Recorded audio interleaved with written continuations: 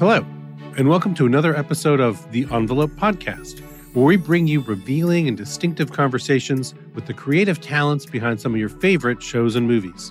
I'm one of your hosts, Mark Olson. And I'm your other host, Yvonne Villarreal. And I have to say, as a kid of the 90s, I speak with authority when I say the early work of this week's guest provided seminal moments to my generation. Mark, why don't you fill our listeners in on who you're talking to this week? I spoke with one of the stars of the breakout hit Yellow Jackets, which just wrapped up its second season. And indeed, Christina Ricci has been a star since she was a child back in the 90s. From her debut in Mermaids to The Addams Family and Now and Then to The Ice Storm, the opposite of Sex and Buffalo 66, she very much has grown up in front of audiences, moving on to movies like Monster and Speed Racer. Yellow Jackets is both a psychological horror story and a coming-of-age drama as it follows the saga of a girls' soccer team stranded in the wilderness for nearly a year after a plane crash in the 90s. Christina plays one of the survivors in the present day, alongside co-stars that include Melanie Lynskey, Juliette Lewis, Tawny Cypress, Lauren Ambrose, and Elijah Wood. Christina is so good in capturing how Misty is both painfully endearing and also totally unhinged. And with her dry humor and eccentric energy, I can't think of anyone better suited to play the adult Misty. It's a casting that really plays off the pop culture nostalgia of her early roles. And she had more than a few things to say about that, Yvonne, as well as the new series Wednesday that revives one of her signature roles. So let's get to the conversation. Christina, thank you so much for joining us today. Oh, thank you for having me.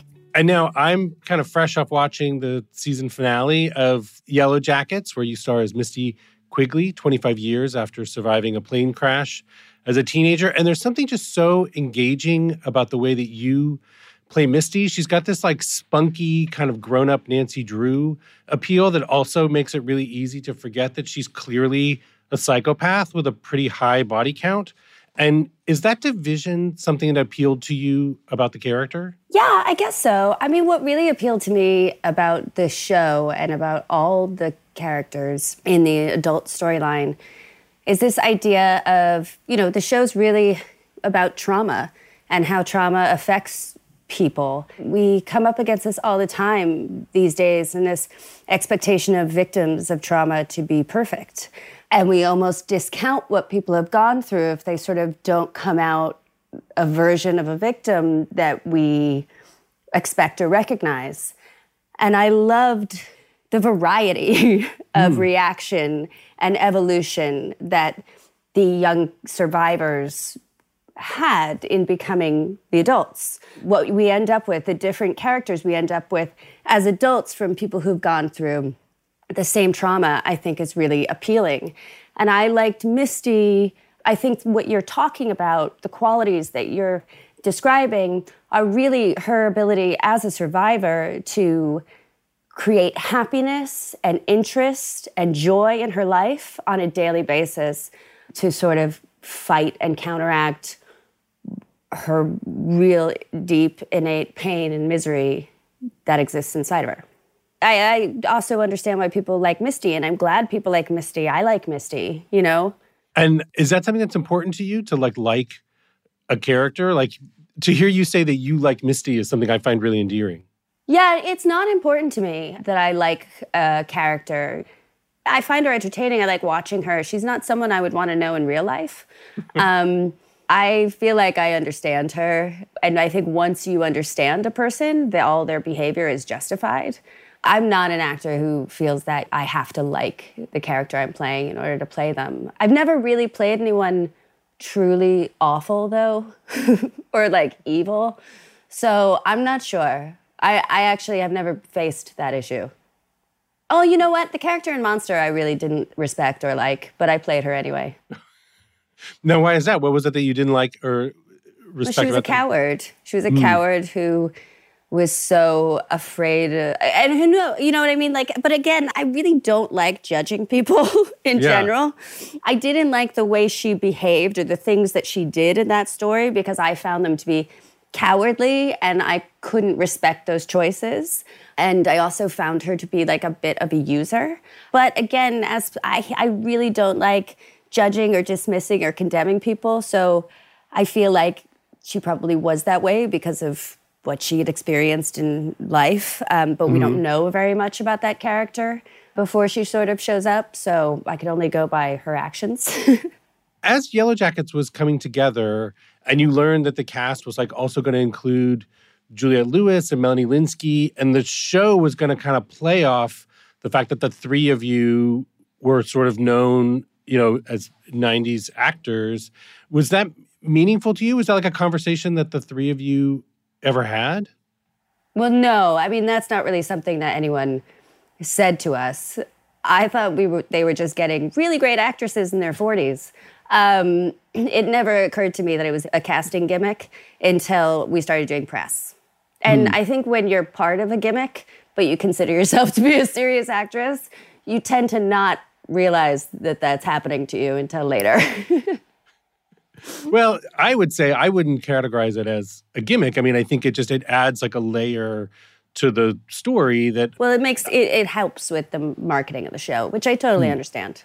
And now with the two timelines in the show, the teenage Misty, played by Samantha Hanratty, the two of you, more than any of the other characters, seem like you're really in sync. Like there's like you can see the connection between like the teen Misty and the adult Misty more than some of the other characters. Did the two of you collaborate on that? Or like how did that sort of come to be?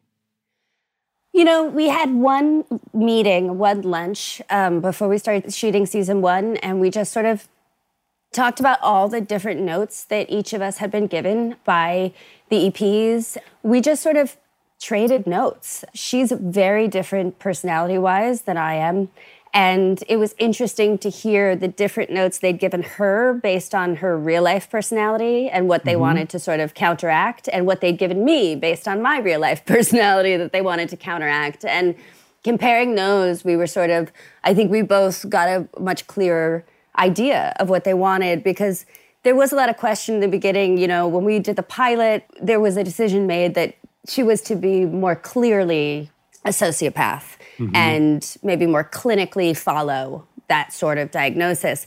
But then once we got to season 1, understandably, the idea of pigeonholing this character into that, I think it limits what you can do with her later on. So there was a decision to not have her be that anymore, and certainly not to label her that way. So we were sort of coming from a place, I think both of us, of a little bit, we were a little unclear exactly what we should be doing. So by trading notes in that way, I think we were really able to figure it out. And then I'm so taken with the fact that you yourself grew up in New Jersey in the 90s, you played on a girls' soccer team, and now here you are on this television show that's kind of based around a girls' soccer team in New Jersey in the 90s.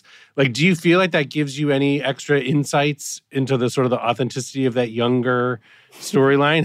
Have the producers ever sort of like drawn on your experience? I was in the makeup trailer once with a couple of the first season cast of the younger cast, and they were complaining about having to cover up tattoos with their uniforms. And I was like, well, you know what we used to do with our uniforms? And I tried to actually really give some advice, having been a girl their age playing soccer in New Jersey. And nobody really wanted to hear it. So I tend to just keep my experience from that time to myself.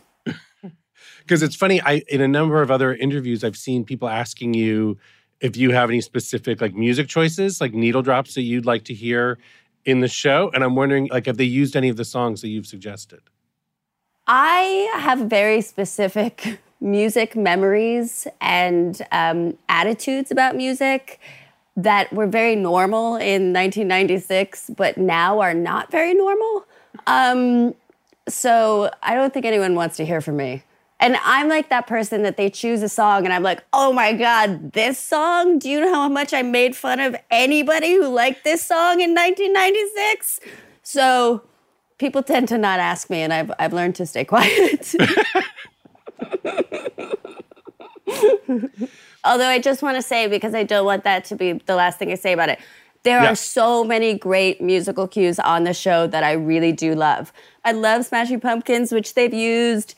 I love Radiohead. I was a huge fan of. Obviously I love Nirvana. So I love a lot of the music that they've chosen. But now, and to me, what I was about to say was that one of the things thematically that I think really works about the structure of the show is that it kind of explores like whether or not people change, that you see people in their sort of like their younger selves. And then, as you were saying, how they've kind of gone through this trauma, come out the other side, and the way that they are not changed. How do you approach that with Misty? Like, do you think that Misty has changed, or is she still kind of like very much her like teen self? Well, I don't really know that I believe that anybody changes that much over time. I think who you are fundamentally, I think stays the same. I think, obviously you change in small ways that affect your life and affect you, but older Misty and young Misty have the same personality. It's just that there are different coping mechanisms. There are different perspectives on the world based on what she's gone through. I think there's a hypervigilance in older Misty that you don't see in younger Misty, and that hypervigilance is probably the effect of not wanting to feel bad about anything that's happened to her in her life. And a lot of that would be stuff that happened during this incident in 1996. But I think she's still the same person. I think one of the things that people really enjoy about her is the fact that she's like this kind of little schemer, and she's like this conniving caregiver. I mean, some people described her as the nurse from hell. In the second season, there was a scene with younger Misty where they sort of bring back up the fact that she had destroyed the like black box recorder of the airplane, and that's the whole reason why they're like stuck and no one could find them. And I have to admit, I had like forgotten that fact. And I'm wondering, like, for you, are there things about Misty that like the black box that you have to kind of remind yourself, like this sort of deep mythology that the character like has now? Yeah, I think there is a lot of mythology around her. But I think that in being the person who plays her, I have to sort of take anything that could seem mythical and boil it down to something very mundane and human. In your youth, people, and I did this, I would make mistakes. I would do something impulsively because of something I wanted, not realizing the consequences of those actions. And sometimes like really make horrible mistakes that had very negative effects. And in that moment, when they show her before she destroys the black box and what leads up to it, you get that this is a very childish, selfish, I finally have something I want and I don't want to lose it moment that is a mistake. It's probably not a mistake she'd make as an adult, but she also, part of Misty's personality / mythology is acting on her childish impulses.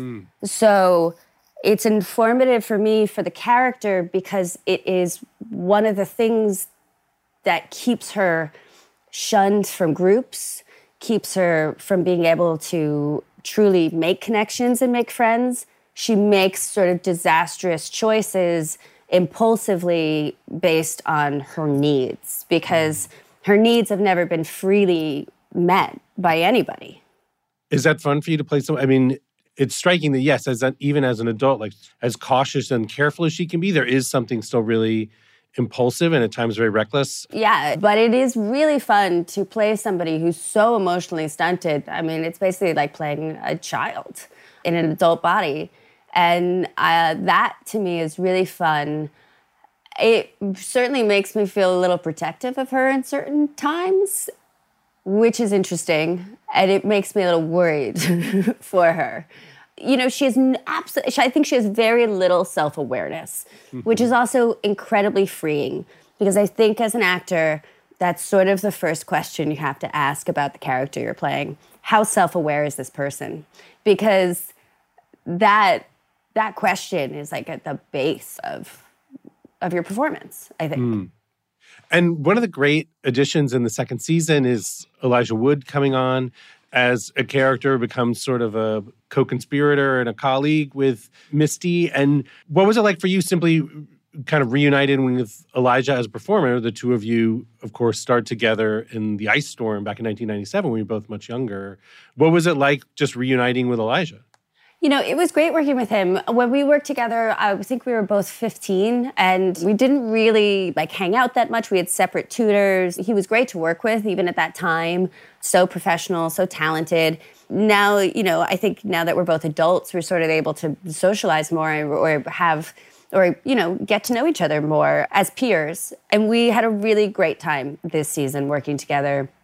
I think we make a really good team. We work in very similar ways. And he's just so wonderful and smart and so good. He's just great to work with. You think I'm capable of murder? Sure. You're charming and impulsive, which are traits of most serial killers. Only you pull it off. Look, my grandmother was convicted of killing my Grandpa Joe. Even though she got 30 years, she never failed to send me a birthday card. She was thoughtful like that. Like you. Look, all I'm trying to say is I like you, regardless of your extracurricular activities. There's kind of like a really fun, sort of will they, won't they vibe between your characters, between Misty and Walter. And at one point, Misty refers to him as her boyfriend, but it's not clear if that's just her being kind of delusional. And how do you feel about the sort of the romantic prospects between the two of them? Well, I mean, I don't know. She seems so much like a little girl and child, like I said. I don't know. It's hard to imagine her in an adult relationship. And, up until this point in her life, she's never had one. I personally don't know where all of it's going with Walter and Misty. I love seeing them together on screen. I think their dynamic is so fun, really entertaining, and endearing. I don't know what's going to go on, and I don't really want to say anything because I'm not the writers. And anytime I do say anything, I'm always wrong. So I'm just going to hold my tongue and say I don't know. I find them really entertaining. I'm wondering, the show is centered around this group of women and really explores female friendship, both in the younger storyline and in the adult storyline. And partway through the season, there's a scene where young Misty, pushes her friend off of a cliff. And it really is a shocking moment in the show, even with everything that we already know about Misty. Come on, Bessie, you don't actually think I would do something like that, do you? You're not my best friend, you're a psycho. But no, Crystal, stop, okay? You can't tell anyone. I mean it, okay? I'll do whatever you want, I will flush the toilet for you, and I'll do all your chores, okay? You cannot tell anybody, please. Or what, you'll poison me? No. I'll fucking kill you.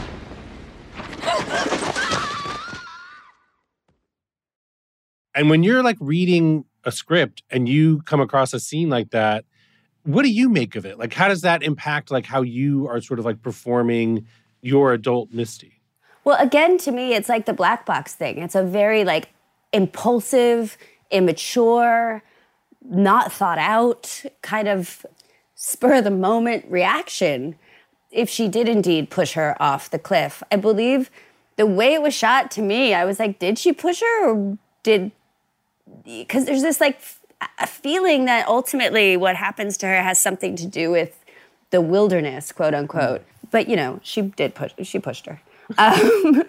It's the same kind of mistake she keeps making. And then what did you make of the moment at the end of the season where Misty accidentally kills her adult best friend, Juliette Lewis's Natalie? Well, yeah, it's again, it's really tragic that because she can't handle these crazy needs and feelings, and she's so emotionally stunted and ends up again causing herself really horrible loss. But also with Natalie, it was not her intention. She wasn't trying to hurt Natalie. No, she's trying to kill the other one because she thinks that she's going to shoot Natalie, and it results again in a disastrous outcome. Now, I know that you said you don't like to make predictions for what's going to happen next. I won't ask you for your thoughts on season 3. But it's just a trap. It's a trap to say what you think might happen, especially when it hasn't been written yet. You know what I mean? Mm-hmm. But now, just simply what, as far as you know, like what is the status of season 3 with the writer's strike that's happening now? I imagine it's on pause. And do you have any idea of what's going to be happening? I don't. I know that, justifiably they will not be writing until there is a deal in place for the WGA in which all the writers are properly protected and compensated. And, I think as a cast and as a crew, we all completely support our writers and the WGA striking. I mean, I don't know how the strike will affect the timing of season 3. I guess that'll depend on how long it goes on. More with Christina Ricci after the break. If you're enjoying this interview and want to keep up with future episodes, make sure to follow us wherever you get your podcasts. And while you're there, leave us a rating and review. We'll be right back.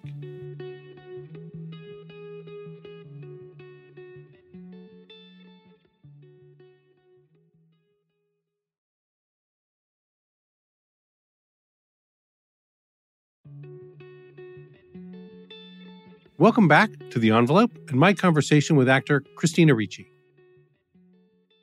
Christina, aside from Yellow Jackets touching on some 90s nostalgia, you're also in Netflix's series Wednesday, a huge hit that welcomes you back in this Addams Family world, but as a new character. What was that experience like for you?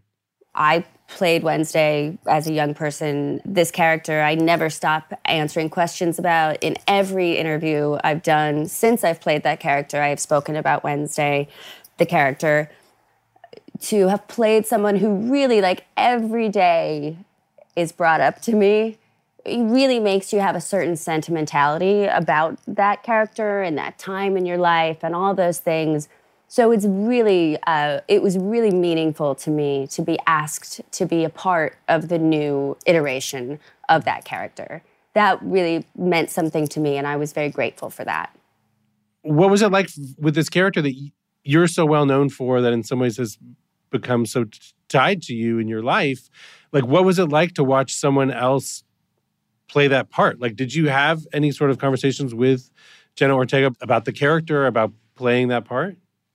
Well, I mean, I came onto the project 2 months before they were totally wrapped, and they shot for 9 months. So she'd been playing that character for about 7 months before I showed up on set. So I did not speak to her about the character beforehand. And, she's such a capable, amazing actress. If anything, it was just fun to see her play that character with such dignity and self-respect and intelligence. I mean, she's just perfect for the role, in my humble opinion. And I've heard you say how for you, the character of Wednesday is someone that you see as kind of inspiring for children in that she's someone who's very true to her own self. And I'm wondering, as you yourself have grown, and especially now that you're a mother of 2 yourself, has your opinion on Wednesday as sort of an inspiration for children changed at all? No, I feel very much the same way. And especially when you watch, I have an 8-year-old now, and watching him deal with peer pressure or trends or any of those things just makes me want to show him that character every day. I think that people in general wish that they had more of that self-possession that Wednesday has, and that refusal to let anybody else's opinions change her or make her feel bad. That idea of just being a complete individual, not needing to belong to any groups or categories or look like anyone else, I think that is really important. And I wish that it existed more. But do you think when you were playing Wednesday, did you feel really connected to that character? Did it feel important to you at the time? No, I mean, I was 10 and then I was 12. So nothing really felt important to me at the time. But I will say that I was relieved. I remember feeling a lot of relief to be playing a character like that instead of what mostly as a little girl actor, people tried to make me do. You know, I was sick of being told to smile and be more excited and enthusiastic. Because I'd read in another interview where prior to Yellow Jackets that you'd been sort of not taking as many acting roles, and in part you'd been sort of going to a lot of fan conventions. And I would imagine that that's like you're sort of confronted very strongly with like what people think of you and what they, you know, what roles like resonate with people from those conventions. What were those experiences like? Did you learn anything about your sort of fandom or what people think of your roles from going to those conventions? Yeah, you know, it wasn't that I wasn't taking acting roles. It's that I wasn't being cast in things very much. And I was the sole supporter of my family. And so something that came out of necessity for me ended up being something really lovely in that I already knew how much Wednesday sort of meant to people. I already knew because I've spoken about her in every single interview I've ever done in my career since playing her, and I played her when I was 10. So it's been a real long time talking about her. But it's not also just Wednesday, I have to say. Like, having gone to those conventions and stuff, it's really interesting how, you know, people being people find very specific and particular things that can really get them through hard times and get them through their lives and they identify with. And it's been really incredible to me as an actor to see all the different characters I've played that people hold really close to them. And really what it made me feel more than feeling like, yes, Wednesday is very meaningful to a lot of people. She's somebody that, you know, it makes so much sense that she'd be held up as a hero, as an icon, as all these things.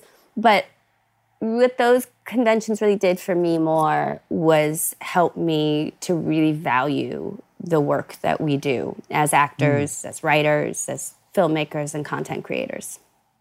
And do you even recall still, like, even before Wednesday, before Mermaids, like what it was that appealed to you about acting? Like, what got you started so young? So I always joke that I identify as a party pooper and a contrarian. As I'm sure you've noticed in interviewing me, I always have a contrary thought to anything that's suggested.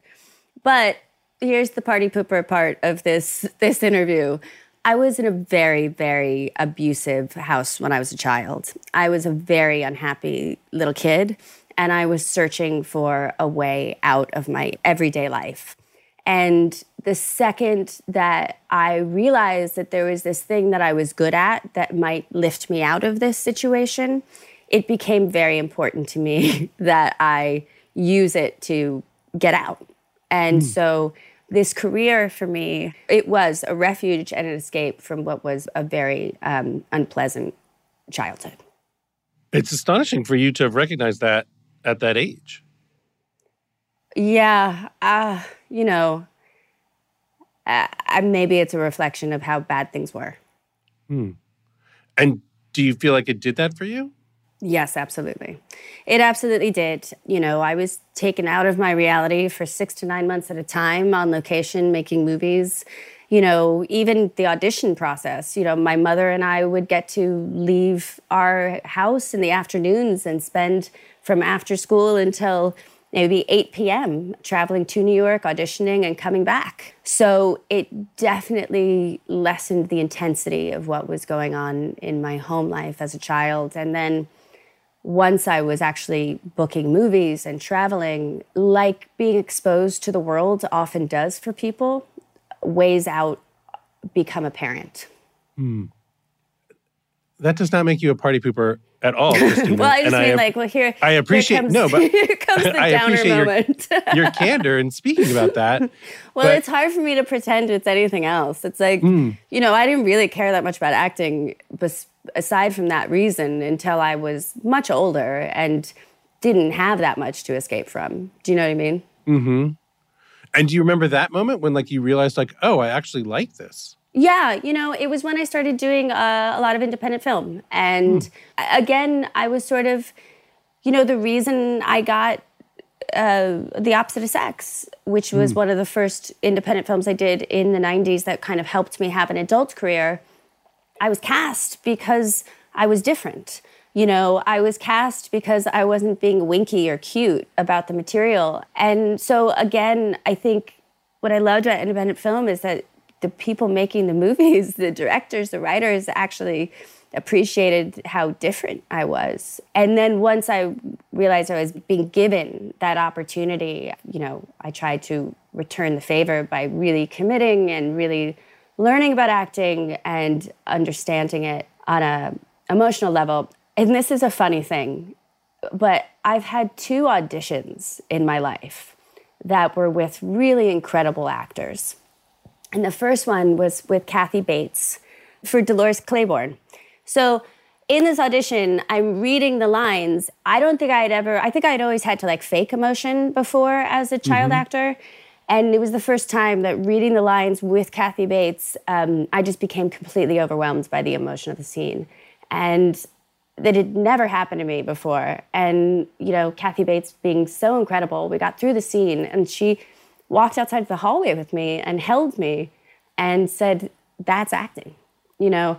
And it really changed the way I thought about the art form. So that was the first time. And then I had another audition when I was older with Daniel Day-Lewis for The Crucible. And again, in doing that scene with this incredible actor, like the emotion of the scene so took over my body. Like my skin burned. I felt such rage. Something I don't think I'd ever really allowed myself to feel in real life. And it was just connected to the words I was saying. And that, again, completely changed the way I viewed the art form. Wow, that's incredible. Yeah, those 2 experiences were really, really amazing to me. It's funny, you always hear people with these like horror stories of auditions, like how hard they are. Well, yeah, I've had lots of really terrible auditions too, but the terrible ones didn't change my life.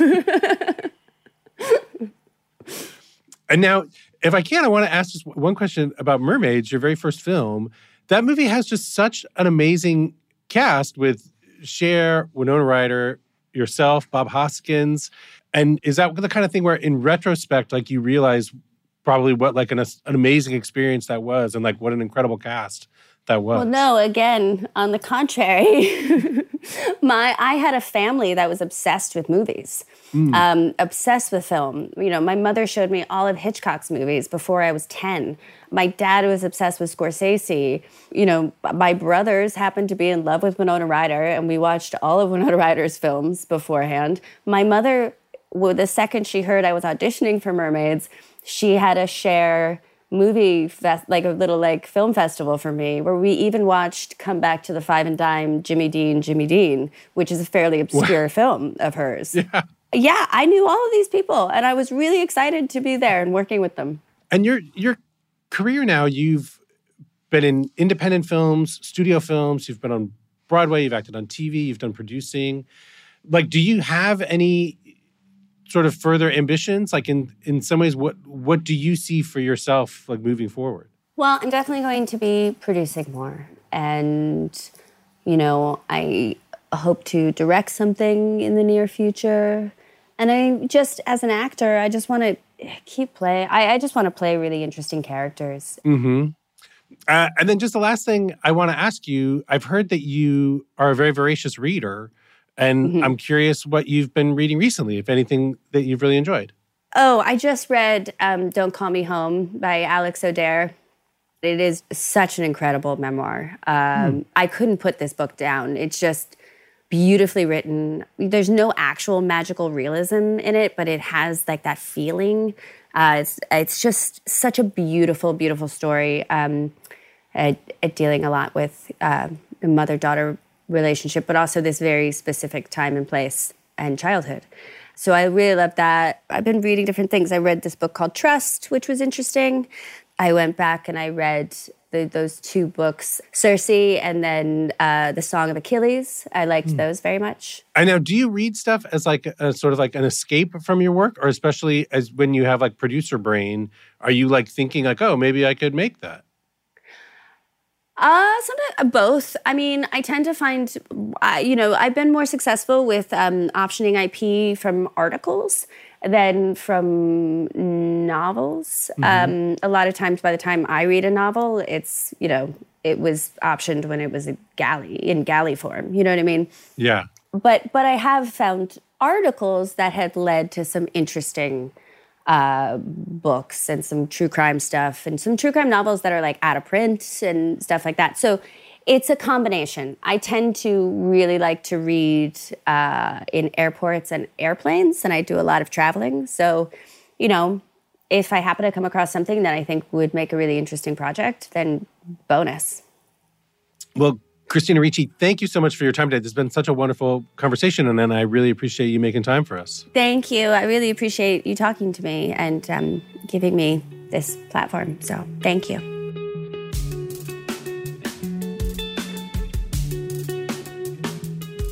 The Envelope is a Los Angeles Times production. It is produced by Taya Francesca Price and Mara Laser, and edited by Mitra Kaboli and Lauren Rapp. This episode was mixed and mastered by Mario Diaz. Our executive producer is Hiba El-Urbani. Our theme music is by Mike Heflin. Special thanks to Matt Brennan, Jasmine Aguilera, Shawnee Hilton, Elena Howe, Kayla Bell, Patricia Gardner, Dylan Harris, Brandon Sides, David Viramontes, and Vanessa Franco. I'm your host, Yvonne Villarreal. And I'm Mark Olson. A new episode airs next week. See you then.